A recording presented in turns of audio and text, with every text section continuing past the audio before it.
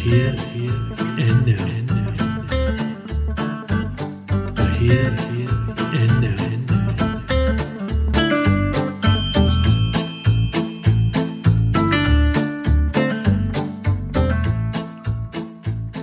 Welcome to this episode of the Here and Now podcast. What a debacle. Here we are, living in the midst of an episode of Black Mirror or the pages of a Stephen King novel, wondering just how bad things are going to get. The protagonist in this drama is COVID-19, a respiratory disease born of a particularly virulent strain of a coronavirus, a zoonotic virus allegedly transferred from bats to humans in a Wuhan wet market. Few novels begin with such a dramatic and sinister-sounding setting. Let's face it, this sucks, and it's going to suck for the foreseeable future. Every day brings new and more concerning news. Entire countries are in lockdown, millions of people are confined to their homes. Industry, commerce and economies have been brought to their knees. And it has all happened so fast. A few weeks ago, we looked on with detached concern as China struggled to contain the outbreak. But most of us paid it no heed. It was just another breaking story on the 24-hour news cycle in between the Australian bushfires and Trump's latest faux pas. And here we are today, March 21st, 2020, facing a crisis no one alive today has ever known. On a Facebook live stream recently, Chris Martin of Coldplay mentioned that he hasn't felt like this since 9/11. I think many of us who lived through that would feel the same. But this is different. As calamitous and tragic as the events of that day were, and as far-reaching were the consequences, somehow this is different. It affects us all far more directly. I've been saying to a few people recently that this situation has given us the smallest and briefest of insights into what it must have been like for our grandparents and great-grandparents as they faced World War. Can you imagine? Entire generations called up to fight where tens of millions would die, civilians and soldiers alike, in the most violent and brutal of circumstances. And yet these wars went on for years. With the benefit of hindsight, we see these moments in history as events with a beginning, a middle, and an end. We know how it turned out, and we know that justice prevailed. But the people who lived and died in those times had no idea what would happen. That's why they fought so hard, because victory was not assured. And many times during both world wars, the pendulum swung the other way. The German army surged forward throughout the Great War, culminating in a last-ditch effort in 1918, only just thwarted by the Allied forces through the support of the Americans. In the early years of the Second World War, Hitler's war machine was unstoppable. The French had surrendered, and the British were forced to evacuate Europe in a humbling defeat at Dunkirk. The concern, fear and uncertainty that surrounded those times must have been overwhelming for many. In those times, Stoicism truly got its name, and the stiff upper lip of the British became a cliché. But in March 2020, as the threat of coronavirus looms large, we do not know where this is headed, and how and when it will end. But it won't take 6 years, and we won't be forced to drop a nuclear bomb to end it. So this really is just a taste of how bad things can really get. But we still don't know quite how the narrative will play out. The world has literally ground to a halt, and there is no immediate end in sight. So we must draw strength from the experiences of our forebears and their resilience, fortitude, and stoicism as they battled through far worse than we will ever have to, and with far less and with far more uncertainty. I wrote in a Facebook post a few days ago that I did not intend the Here and Now podcast to be topical. It is not a current events podcast where I give my opinion on world affairs, but in such unprecedented times as these, I am compelled. It is that elephant on the planet that must be addressed. And as someone with a deep interest in psychology and human behaviour, there are many themes that could be explored. Indeed, in the years to come, social scientists and psychologists will fill volumes with studies and analysis of this period in human history. One day, our children's children will tell their children what happened and why. But for us right now, living through this, we must be mindful of the fact that even though a relatively small number of people will be directly affected by the virus, whether they themselves get sick or someone they know does, virtually all of us will feel its effects psychologically. We already are.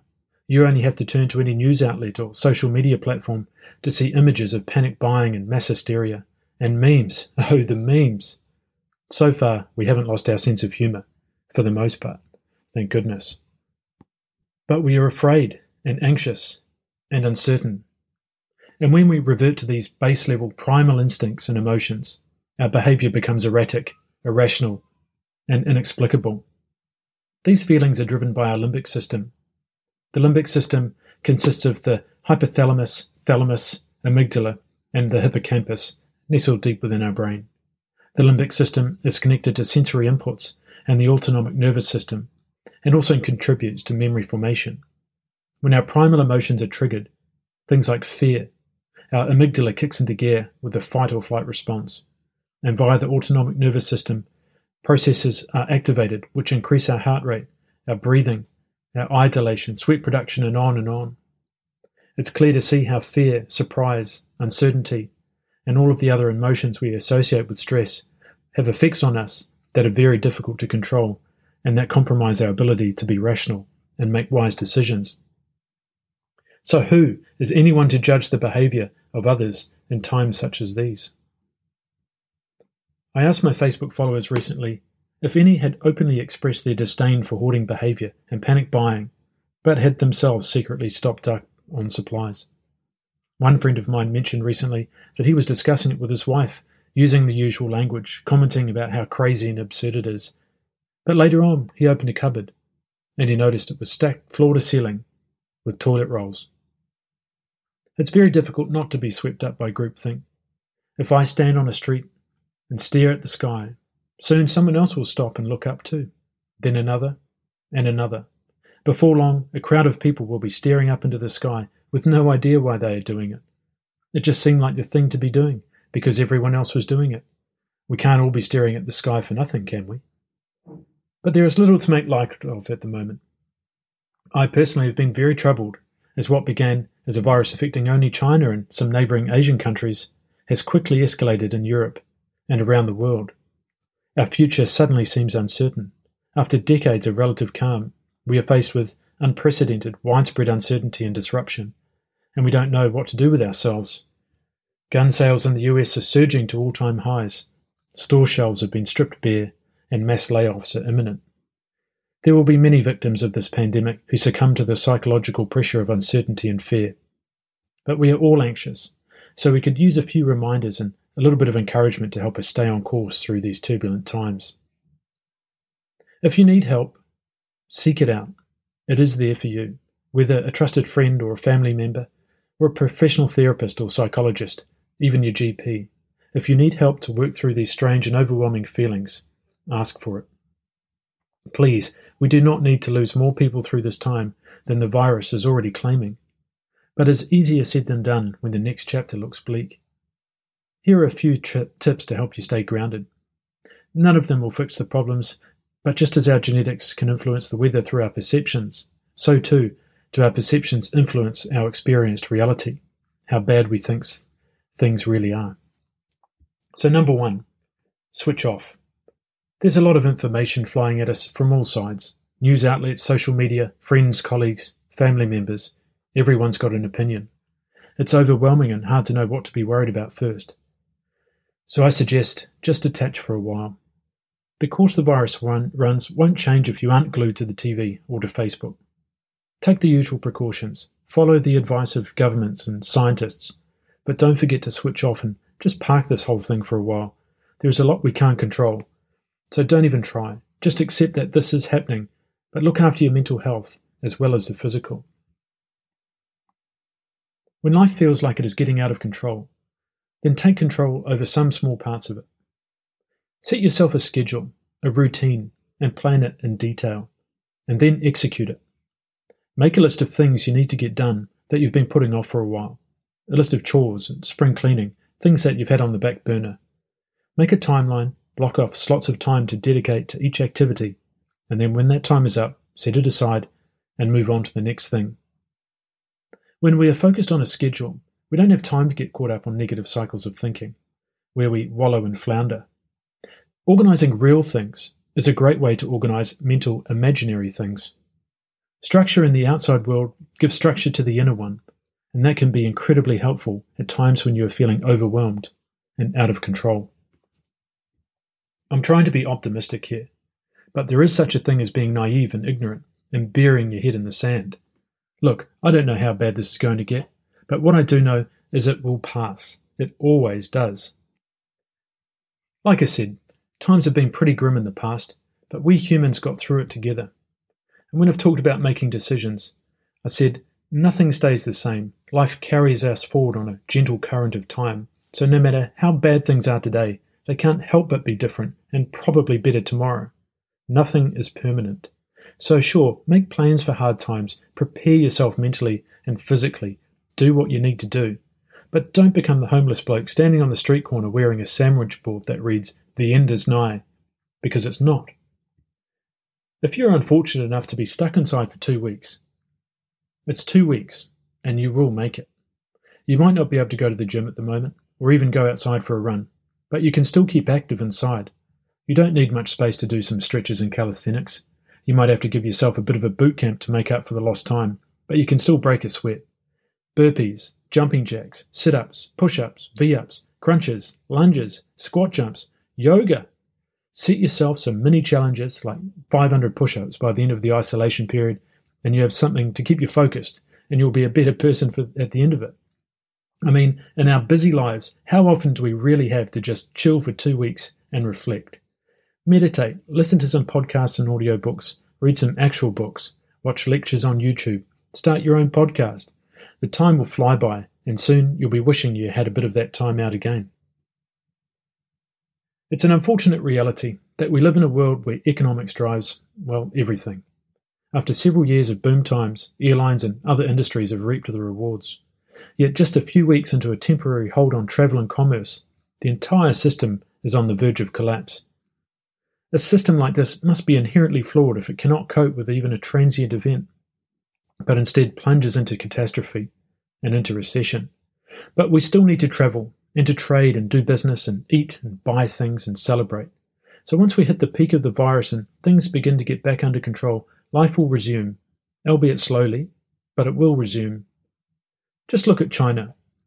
A few months ago, China was approaching Chinese New Year, the most important national holiday period in the country, like Christmas and New Year is for Western society.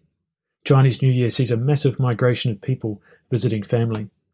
And this year the coronavirus was just beginning to take hold during this period. Yet at its peak in March, the virus had affected about 81,000 people in China. Despite Chinese New Year and a population of just under 1.4 billion predominantly living in urban areas, only about 60 out of every 1 million people caught it. Think about that. In equivalent terms, that would be like if New Zealand had a total of 287 cases, or if Italy had 3,628. And as of today, March 21st, Italy has over 47,000, or nearly 800 per million people. It's a rate more than 10 times higher than China. Now we know China took drastic action to curb the outbreak. Some say draconian, and maybe they are right, at least about some of it. I think I saw a video of people welding the doors shut to an apartment building in Wuhan. But other countries are now starting to do the same things, perhaps not welding people inside, but enforcing isolation and quarantine. It's not ideal. It's not ideal at all, but it does work. Until a vaccine comes along, lockdowns and social distancing are the most effective measures we have. And so, after just a couple of months of turmoil, China is starting to get back to business. Life is going on. They made it, or at least through the first wave. We might not like a lot of things about China. We might blame China for kicking this whole thing off, but give credit where credit is due. China has done what needed to be done at great cost to its people and its healthcare professionals, and they're in the process of triumphing over this calamity. So like I was saying, we'll get through this because people are already getting through this. We might be fearful of the uncertainty, but it is not that uncertain. We're just on different timelines.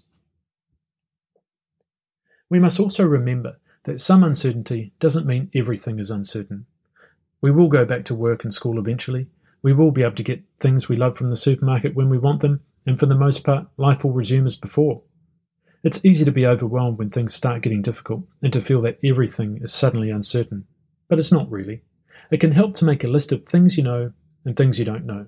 Putting a name to things helps to break them down into manageable chunks and identify the scope of the issues you're dealing with. When isolated in this way, they begin to seem less out of control and uncertain. They're just things that we don't have an answer to right now, but the answers will come in time. And don't forget how closely our mental and physical health are linked. This relationship is called the psychosomatic. If you're a child of the 90s like me, that probably reminds you of the Prodigy song Breathe. The more anxious we become, the more the stress begins to take over our body. It leads to poor sleep, poor diet, and proneness to ill health. We have many aches and pains we didn't notice before, headaches, and we generally just feel poorly.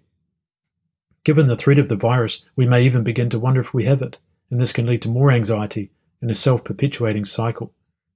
So we have to break this cycle of negative thinking and worry. One way we can do that is by thinking of others. Turn your attention outward rather than inward. In a time of social distancing and possibly isolation, this sounds a bit ridiculous. But we have more conversations digitally than we do in person, so we can still reach out to others using this medium. It's not really that different from how we normally behave and interact. When you're thinking of others, you're not thinking about yourself. If you offer support, talk things through with others and share your fears, anxieties, and also gratitude for what you do have, and look forward to the day when this is past and we can all get back to doing what we enjoy and with the convenience we normally take for granted, then you're beginning to lift yourself out of your own anxiety. How you do this is up to you. You might engage with close friends or start posting regularly on a social media account about how you feel and get others to share their own thoughts and feelings. Perhaps you'll video call, or maybe you can meet in person in small numbers. At times like these, it is important to turn your attention outward and not dwell in that spiral of fear, worry, and negativity. Many of us live in multicultural communities, so think of those in your community who may have friends and loved ones in countries which are currently far worse affected than yours. For many people, they are concerned for the welfare of their loved ones, but they can't travel to reach them because travel is restricted or there are just no flights. Think of these people, ask them how they are coping and how their family is back home. When all we have is each other, then we need to set aside our own fears and anxieties and reach out to those who need our support. At times like these, in addition to the support we give to others and that we draw from them in turn, one of the most important things we can do is to be mindful. Ironically, to get out of our own head, we have to get into it first. Being mindful is about paying attention to the present moment, anchoring your thoughts and conscious awareness to the things that are happening right here, right now. The Here and Now podcast is really a metaphor for mindfulness. You don't have to be sitting down or somewhere private to practice being mindful. It's just a state of mind that you can induce more or less at will. When beginning a mindfulness meditation practice, it helps to be somewhere quiet when you can be still and comfortable, but you can still practice the techniques when out and about, when walking or waiting in line. There are plenty of guided mindfulness meditation apps out there, and a few of them I recommend are Calm, Headspace, and Waking Up by Sam Harris, and there's links to these apps in the show notes. Mindfulness works by slowing things down and removing extraneous thoughts and feelings and activities from conscious awareness. It's difficult to do well, but the benefits of the practice are as powerful as reaching a destination with it. Mindfulness offers the realization that our thoughts are transient apparitions that appear and disappear in the space where consciousness exists. But more importantly, it teaches us that thoughts in and of themselves don't carry any weight. We can choose not to dwell on them. We can choose to let them go. I'm going to go through a very brief guided meditation now, just to give you an example. I highly recommend you seek out one of the apps which can do a far better job of it than I'm about to. If you're out and about and you don't want to bother with the meditation right now, then go ahead and skip to the next chapter. But if you want to have a go, then find a comfortable position, preferably sitting on a cushion or a chair and not lying down, as the idea is to be relaxed, but not so relaxed that you fall asleep. So I'll give you a moment, and then we'll begin.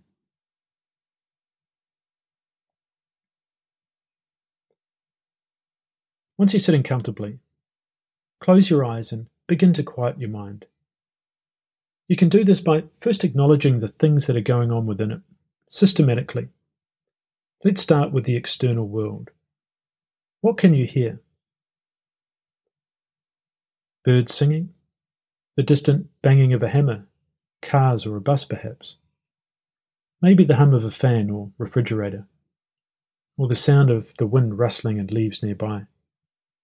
Pay attention to every sound you hear. Listen to the details, the things we normally tune out as white noise.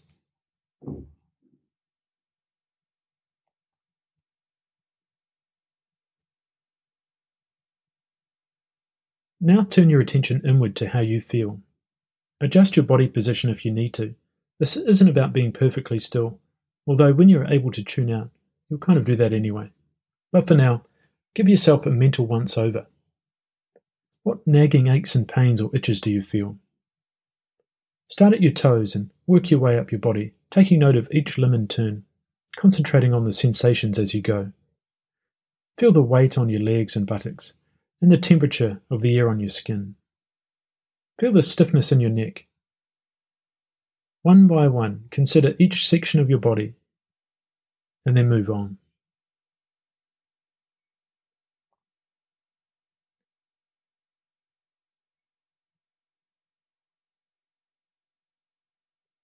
Eventually, you will reach your head. Feel the tightness of your jaw, and concentrate on relaxing all of those small muscles.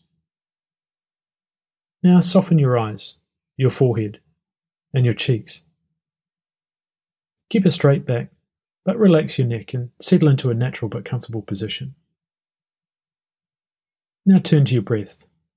This is where the meditation really begins. Simply breathe in as far as you can. It doesn't have to be dramatic, but just slowly and consistently breathe all the way in through your nose. Pause a moment when your lungs are full, and then exhale slowly and smoothly all the way out through your mouth or nose, it doesn't matter which. Feel the air rushing past your lips or nostrils. Don't force it, just breathe steadily out. Pause again. Now breathe in all the way, deeply, and pause. Then breathe out as before. Try to keep your breaths in and out about the same length. We don't want short, sharp in-breaths and long, slow out-breaths. We want even, deep breaths.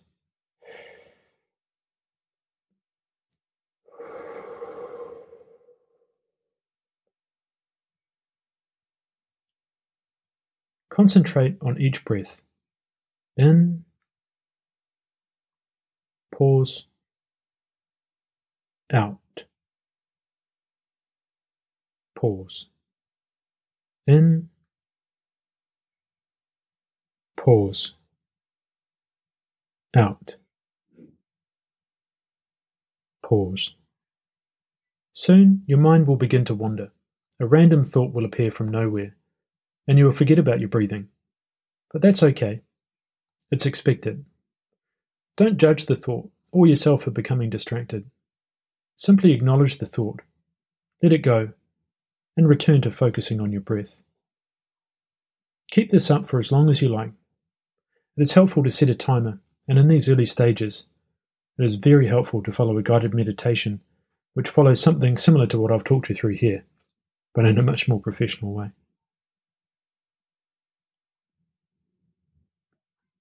You can pause me and carry on breathing and meditating for a while, and when you're ready, I'll finish the podcast. There is nothing mystical or spiritual about mindfulness meditation. It's simply focusing on the present moment and anchoring your attention to the breath and returning to it as often as needed as you become distracted by your thoughts. It can help to listen to the sounds around you and pay attention to the details of how you're feeling. Let those things appear in consciousness. Don't force anything. Just let them be, always returning to the breath. You can pause me and continue with your meditation for a while, and when you're ready, press play and I'll finish off the podcast. There is nothing mystical or spiritual about mindfulness meditation. It is simply focusing on the present moment and anchoring your attention to the breath and returning to it as often as needed as you become distracted by your thoughts. It can be helpful to listen to the sounds around you and pay attention to the details of how you are feeling. Let those things appear in consciousness. Don't force anything. Just let them be, always returning to the breath. So, at times like these, we're going to see the best and the worst of humanity. How you act is a choice. When we look back on these times and remember our fears and worries and how we triumphed over them together, you will also remember how you behaved. Did you put yourself before others, or did you support them? Did you act responsibly and thoughtfully, or did you not take the feelings of others seriously? Soon, we will face a new reality, as it will take a long time for economies to return to where they were, and we have a lot of suffering to endure long after the threat of the virus is past. So we need to start thinking about each other now. When the threat of job losses becomes reality, we will be faced with a new epidemic of depression, stress, and anxiety. We need to be on the lookout for those signs that the people we know and care about aren't coping, and we need to offer our support. Our lives have become inconvenient and uncertain, but they will return to normal for most of us soon enough. But not for all of us. So how do you want to look back? With shame and regret? Or with pride that you played your part? We'll get through this together, but we need to help each other through. And if you need help, please ask for it. If you need help, please ask for it. We'll get through this together.